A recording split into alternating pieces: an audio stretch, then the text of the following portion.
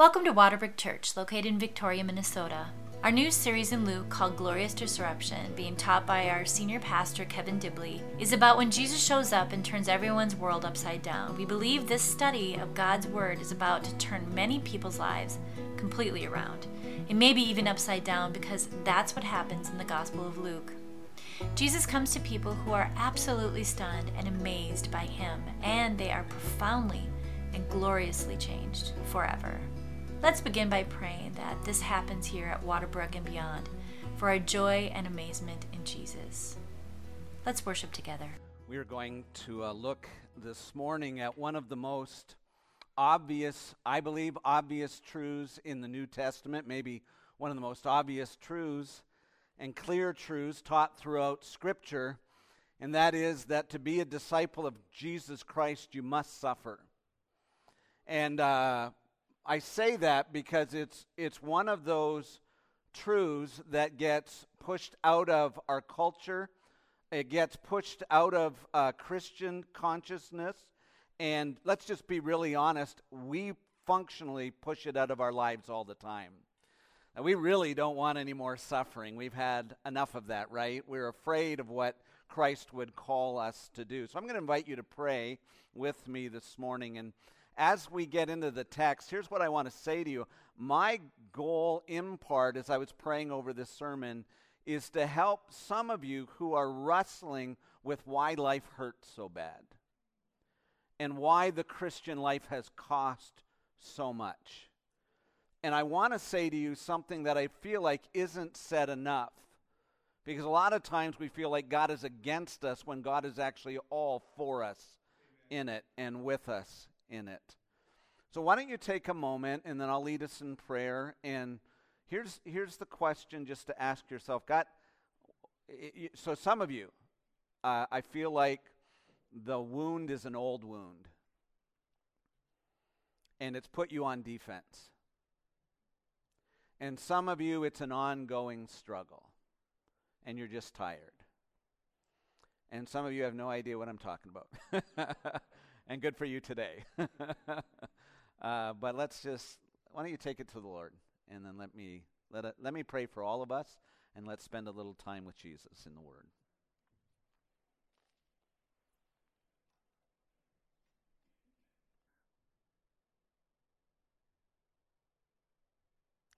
Our God and Father, you know us, and you know that we are self-protective like crazy. And you know how many are weary here today? How many, when the scriptures were read, going, oh no, we're going to get hit with a bat today. The weight is too great. The cost is too high. We hear that your grace is sufficient for us, but we fear that we're running on fumes. Oh, thank you for Jesus. Thank you that we see in this text of Scripture His absolute resolve to go to the cross.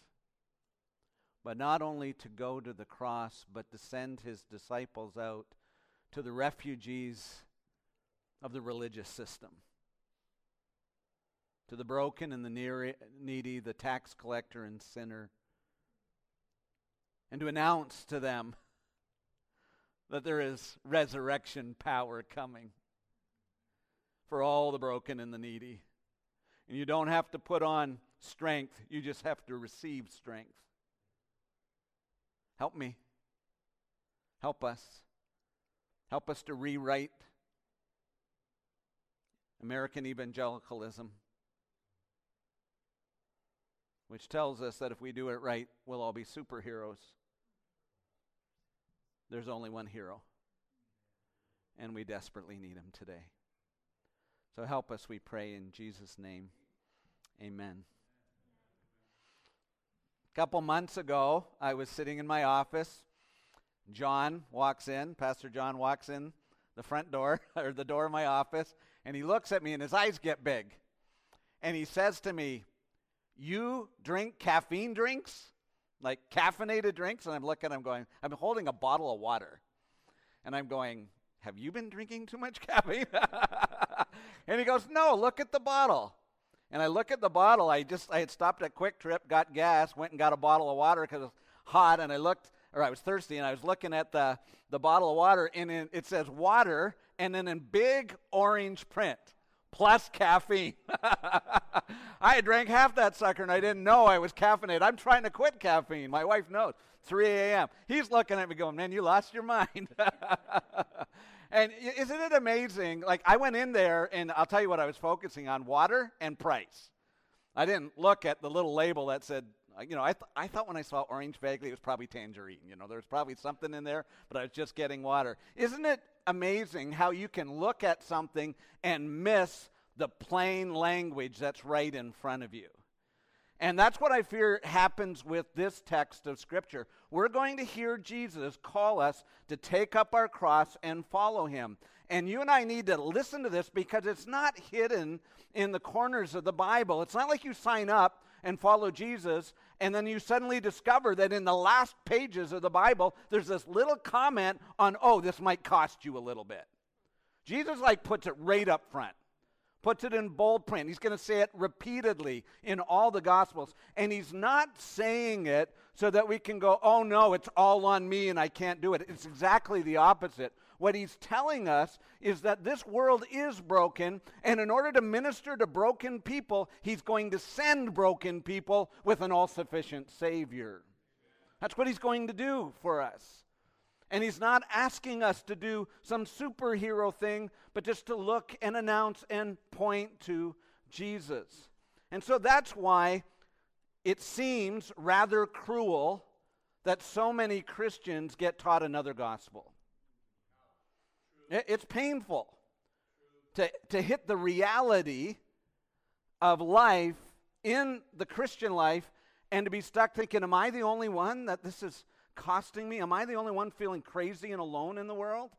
When that's not how you should feel at all. Listen to what Packer says. Well, I'll give you the Bonhoeffer quote first. Everybody knows this discipleship comment by Bonhoeffer. When Christ calls a man to come and follow him, he bids him come and what? Die. He bids him come and die. In fact, in the text we're going to look at today, he bids us come and die how often? Daily. This is a spiritual discipline of dying and rising again. Dying in our weakness and rising again in the power of the risen Christ. As a display and a declaration that Jesus Christ really did come to save sinners. Packer says this, a certain type of ministry of the gospel is cruel. It doesn't mean to be, but it is. The one which pictures the normal Christian life as trouble-free is bound to lead sooner or later to bitter disillusionment. And I just want to acknowledge some of you probably are struggling in your Christian life because it's been hard. And you want to say, is there a God who raises the dead? Where are you, Jesus? You struggle at that level. Let me just give you permission to struggle. You don't need my permission, but the Bible gives you permission to struggle through these things, but take it to Jesus. Wrestle with Jesus. Come to Jesus. Listen to Philip Yancey in his book, Disappointment with God. He says, he's talking about the book of Job. One bold message in the book of Job is that you can say anything to God. Throw at him your grief, your anger, your doubt, your bitterness, your betrayal, your disappointment. I'm going to pause here for a moment. Listen to that list. Which one's yours? That's a pretty good list. He can absorb them all. As often as not, spiritual giants of the Bible are shown contending with God. They prefer to go away limping like Jacob rather than to shut God out. In this respect, the Bible prefigures a tenet of modern psychology. You can't really deny your feelings or make them disappear, so you might as well express them. I think that's what Gabe was saying earlier when he was leading us. If you can't sing today, just say to God, I can't sing today. That's how God expects us to come. God can deal with every human response save one. He cannot abide the response I fall back on instinctively and attempt to ignore him or treat him as though he doesn't exist. That response never once occurred to Job. So bring your brokenness to him. Bring your struggle to him. Bring your surprise at how hard the Christian life has been. Bring it to him. But I'm telling you to do this for more than one reason. The reason why, number one, is as we come to him, he's sufficient for that. He's come for that. He's come to rescue us in that. But let me take it a step further.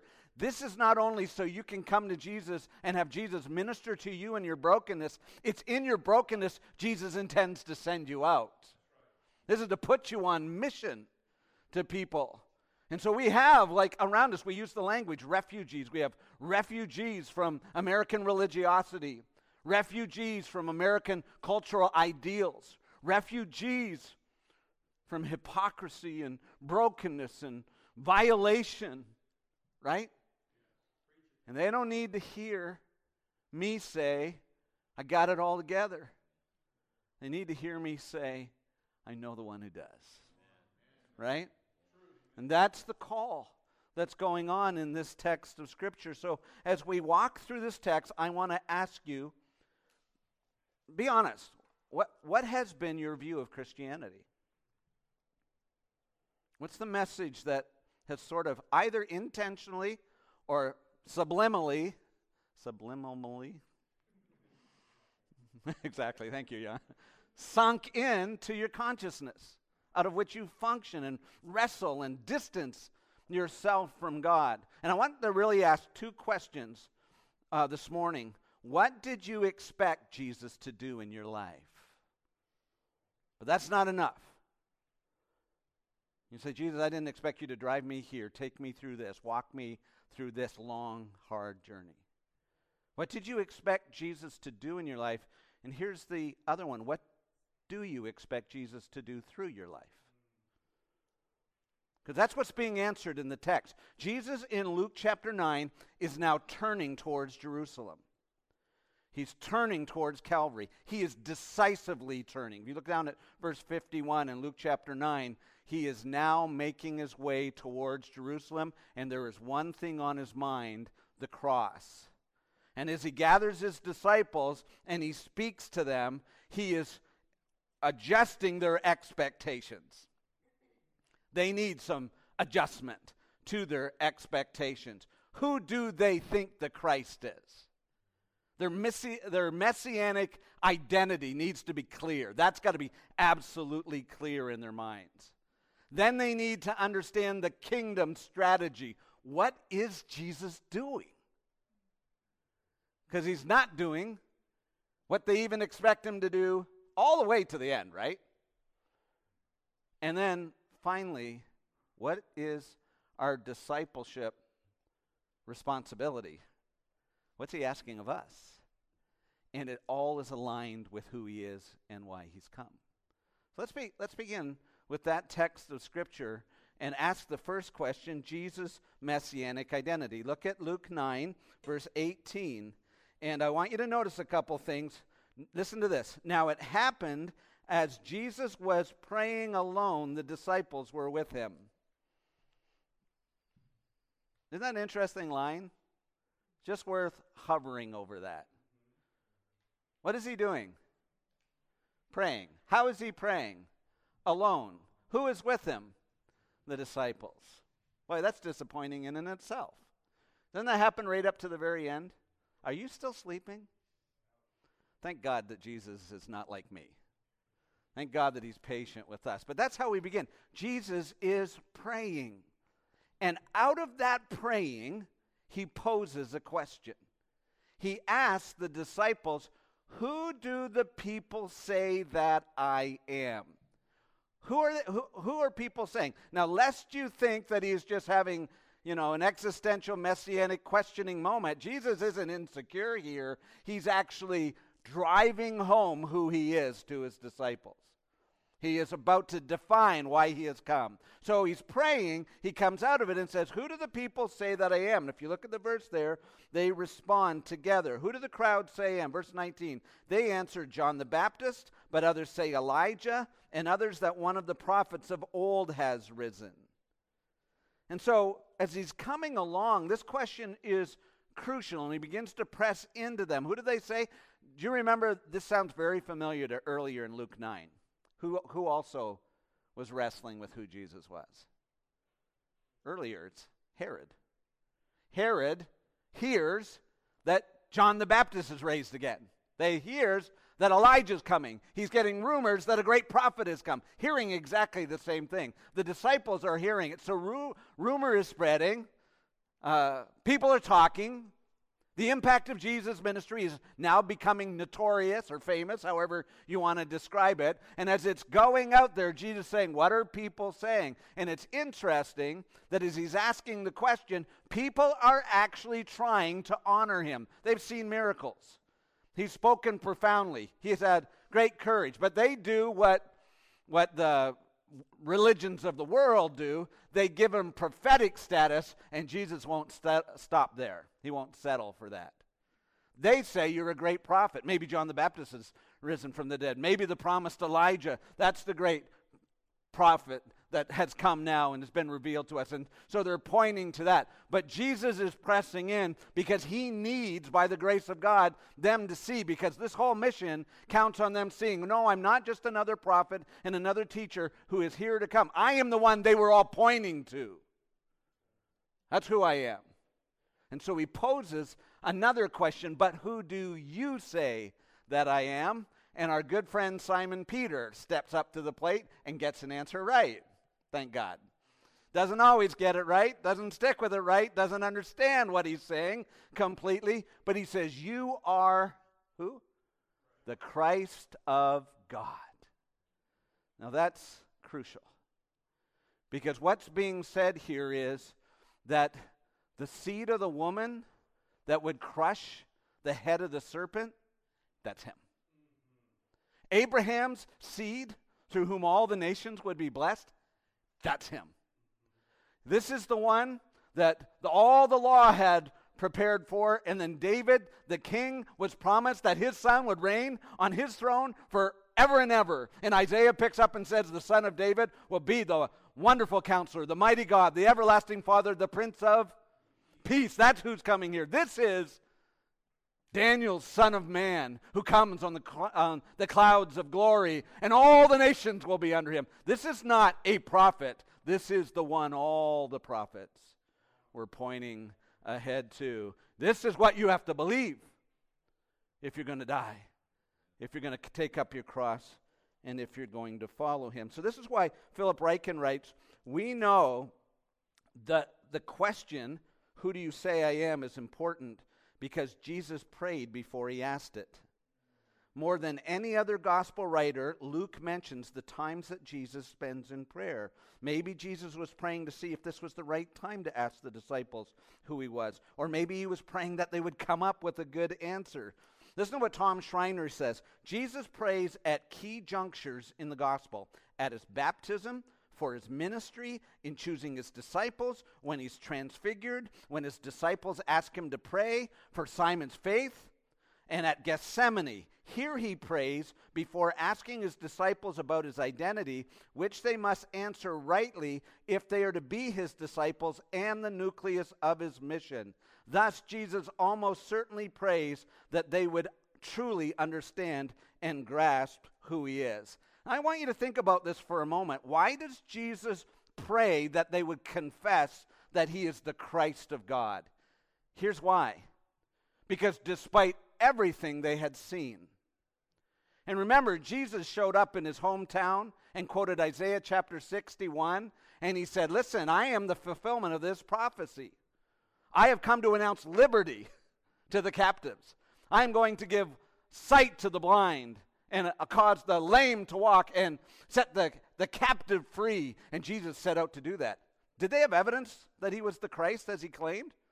Oh yeah, right? He healed. He touched the leper. He calmed the storms. Who is this that even the water and the waves Listen to him. He cast out demons. He raised the dead. It's not about evidence. Here's the problem, folks. It's not like there is a lack of evidence for who Jesus is. It's not the lack of evidence. It's in my heart not wanting Christ to be who he is, wanting him to bow to who I need him to be, what I want him to be. And we need a work of God to truly believe that he's the Christ. We need a miracle of God. Take your Bibles and turn a little further in the Gospel of Luke to Luke chapter 16. It's one of these, another tough passage of Scripture where Jesus tells the parable of the rich man and Lazarus. And in the parable, the story of the rich man and Lazarus, the rich man dies and goes, and he ends up in the grave and hell, and there's a chasm between the rich man and Abraham and a poor man named Lazarus. And so there's a discussion that takes place. It says in verse 22, the poor man died and was carried by the angels to Abraham's side. The rich man also died and was buried, and in Hades, being in torment, he lifted up his eyes, saw Abraham far off, and Lazarus at his side. Isn't this amazing how blind we'll be even under condemnation? He still thinks he's in a privileged position. He called out, Father Abraham, have mercy on me. Send Lazarus to dip the end of his finger in water and cool my tongue, for I am in anguish in this flame. But Abraham said, Child, remember that you in your lifetime received many good things, and Lazarus in like manner bad things. Now he is comforted here, and you are in anguish. And besides all this, between us and you, a great chasm has fixed, in order that those who would pass from here to you might not be able, and none may cross from there to us. And he said, Then I beg you, Father, to send him to my father's house, for I have brothers, so that he may warn them, lest they also come to this place of torment. And Abraham said, They have Moses and the prophet. Let them hear them. And he said, No, Father, but if someone goes to them from the dead, they'll repent. He said, If they don't hear Moses and the prophets, they won't be convinced if someone should rise from the dead. Wow. That's a strong statement. What is he saying there? That the problem isn't that in the Scriptures there isn't enough evidence. In the life of Jesus, there isn't enough evidence. The reality is that there is a barrier in the human heart that will not bow and recognize that Jesus is the Christ unless God has mercy and changes our hearts. We won't do it. We need God to do that. That's what's going on in this text of Scripture. And so Jesus gets down and prays this prayer because he wants the disciples to respond, You are the Christ. They would never truly get that until God changes their hearts and opens their hearts. And that's a reminder to us, because we can often get in our struggles and say, God, what about this? God, what about that? As if God is the one who is on trial. Listen to C.S. Lewis from his book, God in the Dock. He says, the ancient man approached God, or even the gods, as the accused person approaches his judge. For the modern man, the roles are quite reversed. The audacity of the modern man. He is the judge. God is on trial in the dock. He is quite a kindly judge. If God should have a reasonable defense for being the God who permits war, poverty, and disease, he's ready to listen to it. The trial may even end in God's acquittal, but the important thing is man is on the bench and God is on the dock. And you and I need to stop and realize, like the quote we had from Tozer, God is not on trial, we are. No one is ever going to stand before God and say there is a lack of evidence that Jesus is the Christ. There is more than sufficient. There is centuries of prophecy and prediction. There is ample evidence in his death and resurrection in the transforming. But what we need is God to change our hearts. We need God to work in our hearts so that, and let's just be honest, even in the moment when we're really struggling at the cost of following Christ and how it's not going, we need the help of God to say, Christ, you're on the throne. Christ, you are the King. You are the Redeemer of all things. Come and speak in me, because there is in my sinful, wayward, wandering heart an inclination to constantly put God on trial. God is not on trial. God is on triumph. He is on his way to deliver humanity. So that's the first thing. Who is he? What is the messianic identity? You must believe. It's your hope that Jesus is the Christ if you're going to deny yourself, take up your cross, and follow him. Then Jesus goes to the kingdom strategy. And it sort of reminds me, you ever watch a football game and on the sidelines, the coaches are calling in plays to the quarterback or to the offensive line or the defensive line, and they got their clipboards in front of them, right? You see their eyeballs. Why? Because everybody's stealing the plays on the other side. It's almost like Jesus pulls the disciples in and holds the clipboard up so they got something to tell you. And here's the divine strategy. Listen to what it says here in verse 21. And he strictly charged and commanded them to tell this to no one, saying, what?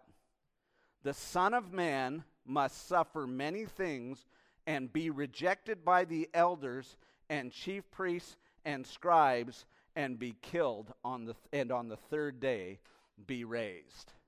So well before Calvary, well before Easter, well before the cross, Jesus does it a couple times in this chapter. He pulls them aside and says, you got to get the strategy because it's not what you're thinking. It's not what they're thinking. They've got a political Messiah. He's going to ride in on a white horse with his sword drawn, and he's going to conquer the world and become the king of the nations and bring them down. No, he's coming on the foal of a donkey. He's slipping in behind the defensive line. He's coming in a way that nobody expects. He is now, in Luke chapter 9, marching towards Jerusalem. We used to play capture the flag as kids. We sometimes still do it when we do paintball here at Waterbrook. You know what capture the flag is? It's a game where you have a center line, and there's a flag on each end. And if you're playing capture the flag, your goal is to run to the other team's flag, grab the flag, and bring it to your side. But if you're running to get the flag and someone touches you, you have to go into jail. And so you go into jail and you stay there, and soon all your teammates are with you as they're caught, and you're reduced numbers. You can't defend. You can't be on offense. Somebody's got to get the people out of jail. And so what do? We used to do this thing where we would fake being caught. So, you'd run to the other side when nobody was looking, and then you'd slump. And you'd walk to jail. And you just walk in, and everybody's looking over you. And every once in a while, they weren't paying attention. They think, oh, you can only do this once, and then after it doesn't work. But you'd wander over there, and they'd be looking, oh, he's going to jail. And then you'd get in jail, and you'd go, and everybody would run. Half the team would run back on defense. People would run around to the flag, and you would fake them out because they thought you were defeated. This is, in a sense, not Jesus faking, but really going. He's saying, I am going in behind defensive lines.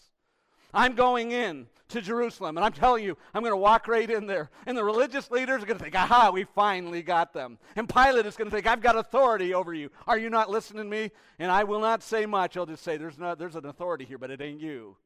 You would have no authority if it wasn't for God in heaven. And Satan will be wringing his hands and rejoicing and saying, now the Messiah, the hope of the world, is crushed. And we'll nail him to a tree. And when they nail me to a tree, it'll be over. Victory will be won. My dear friends, when you see Jesus hanging on the cross, you do not see a defeated Messiah. He has just won the battle. He has gone into jail and set the captives free. That's how we are to look at the cross. That's the strategy. Death to life. Crush me, set the captives free. Listen to an old hymn from the 6th century, the Vexilla Regis. It says these words, above the regal banners fly, now shines the cross's mystery. Upon it life did death endure, and yet by death did life procure. That which the prophet king of old hath in mysterious verse foretold is now accomplished whilst we see God ruling the nations from isn't that a great line? That is a fabulous line. We are meant to look at the cross and not see Christ defeated, but Satan defeated, sin defeated, death defeated. The kingdom has come and the king is reigning. Listen to Jeremy Treat. He says, the resurrection is not the beginning, but the revelation of Christ's kingship and the inauguration of his kingdom on earth. Jesus' death is not a defeat that needs to be made right by resurrection, but a victory that needs to be revealed and implemented by resurrection. The battle is won. It is finished. He is king. Right? The resurrection vindicates it. That's what's going on. So Jesus starts out with his messianic identity and his kingdom strategy. He's going right into Jerusalem, right to the cross, and he's taking Satan, sin, death, the curse, hell down. That's what he's going to do. Then he looks at his disciples. That's the strategy. There isn't another strategy. That's the strategy. It's not by being an American superhero. We're not looking for the testimonies of great and glamorous people. My dear friends, this kingdom is going to go by the weary and the wounded and the broken, telling day after day after day that my hope is in the Lord who gave himself for me. That's how it works. And so then he says in this next section of Scripture, this is discipleship expectations. What does he expect of us? And I'm going to give you a word. It's not an original word. It's used by many theologians. It's the word cruciformity. Your life, your ministry, your mission follows the path of the cross. That you must lay down your life just like Christ laid down his life. And as you conform your life, as the church conforms its ministry to the gospel of Jesus Christ, he will build his church, and the gates of hell will not prevail against it. So listen to what Jeremy Treat says again. God advances his kingdom through the church as it conforms to the cross. I'll read another quote that's not up there. God's kingdom is a cruciform kingdom. Just as it was established and inaugurated by Christ's death and resurrection, it will be advanced over and over through those whom the Spirit unites to Christ in his death and resurrection. So let me just explain that in a few ways. What is Jesus teaching here? First of all, when we follow as disciples of Jesus Christ, our lives are meant not only to announce the gospel of Jesus Christ, but to embody the death and resurrection of Jesus Christ. We don't just announce it, we embody it. And you hear that all the way through the Scripture. So Jesus in verse 23 says, if anyone would come after me, let him deny himself, take up his cross daily, and follow me. And so what happens is we go through our lives, and daily we hear a voice saying, Kevin, get comfortable. Kevin, save your life. Kevin, protect yourself. Kevin, protect your reputation. Kevin, have some backbone and stand up for yourself. And Jesus says, Kevin, die, die, die. Die to self-protection. Die to your ego. Die to self-preservation. Die to those comforts that you're hoping that would hold your life. Die to those things. Lay them down. You're going to have to do this again tomorrow. And the Holy Spirit will guide you every day saying, what you need to show is not that you're strong, but that you're weak. But in the weakness, in the weariness, in the struggle of it all, there is a risen Savior. You do not have strength for tomorrow, but don't worry about tomorrow. Today's got enough. There's enough trouble for today. And you manifest over and over again the death and resurrection of Jesus. And people ask you, what's the reason for your hope? Why, when you are reviled, do you not revile in return? And you go, there's only one reason, because I have a Savior. And when he was reviled, he did not revile in return. And that Savior died on the cross for my sins, my stupidity, my stubbornness. I'm not different than you. I've been delivered by a Savior who will deliver me and deliver me and deliver me to the very end until he delivers me finally home. We live out, we embody the gospel. I just need to tell you this. And I really mean this I want you to hear, if you're struggling and you're tired and you're broken, I want you to hear this, that that's actually the place where God does his greatest work. I remember a good friend of mine, Charlie Pettiplace. He was an alcoholic. He was a truck driver. He had a great laugh. You could hear him all over the place. And Charlie came to faith in Jesus Christ. One of the first things he did in his older years when he came to faith in Christ is he went to everybody that he could remember that was near him that he had sinned against, and he repented of everything he had done wrong. And then I remember Charlie getting bone cancer and being in the hospital, and the joy on his face and the testimony in his life as he would talk to the people in the bed beside him and say, this is not the end of the story. Marvelously, in his weakness. There's something about when all of life goes well and you go, God has been so good. There's something else when you say, there is nothing in me left except the hope of the gospel. And that's what sustains me. And my friends, that's what Waterbrook's called to do. We are not superheroes. We have a single superhero who has died from the cross and raised from the dead. That's who our hero is. He gets all the glory. Secondly, in this text of Scripture, not only do we see in this passage that we kind of go out and announce the gospel while we display the gospel in our lives, but we are also, as we're doing this, we are receiving and responding to and being affected by the gospel in our weakness. So we're actually we're telling the story of the gospel, and then we're depending on the power of the gospel. Listen to what's being said here. Look at verse 24. He says, whoever would save his life will lose it. Whoever loses his life for my sake will save it. For what does it profit a man if he gains the whole world and loses or forfeits himself? I just want you to stop and think about this. Jesus is saying to his disciples, we spend all our lives trying to save our lives. But if we save our lives so that we don't have to suffer and we don't have to share the gospel and all this kind of stuff, what will we end up doing? Losing our lives. And so here's the great thing about suffering. Here's the gift of suffering. When you suffer for the sake of the gospel, one of the things that happens in your life is God will expose to you the idols that you're using as substitute Christ. And in our weakness and in our idolatry, he shows us what we're depending on instead of him. And he says, isn't it better that you suffer and kill those idols instead of losing your soul? Right?